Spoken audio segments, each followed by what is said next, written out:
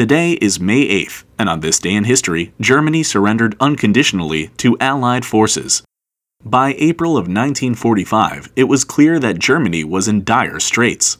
The German army was unable to halt Allied advances deep into German territory from the west, while Russia continued to push in from the east.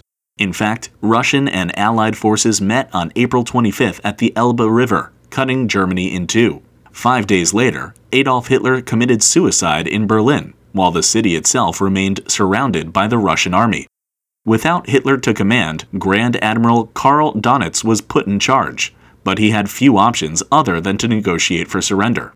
He hoped for a partial surrender, preferring to acquiesce to the Allies in the west and continue fighting the Russians in the east.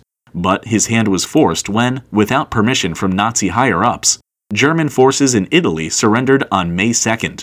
German soldiers continued to surrender on May 4th and 5th in the Netherlands and Bavaria, and it soon became clear that total capitulation was the only option.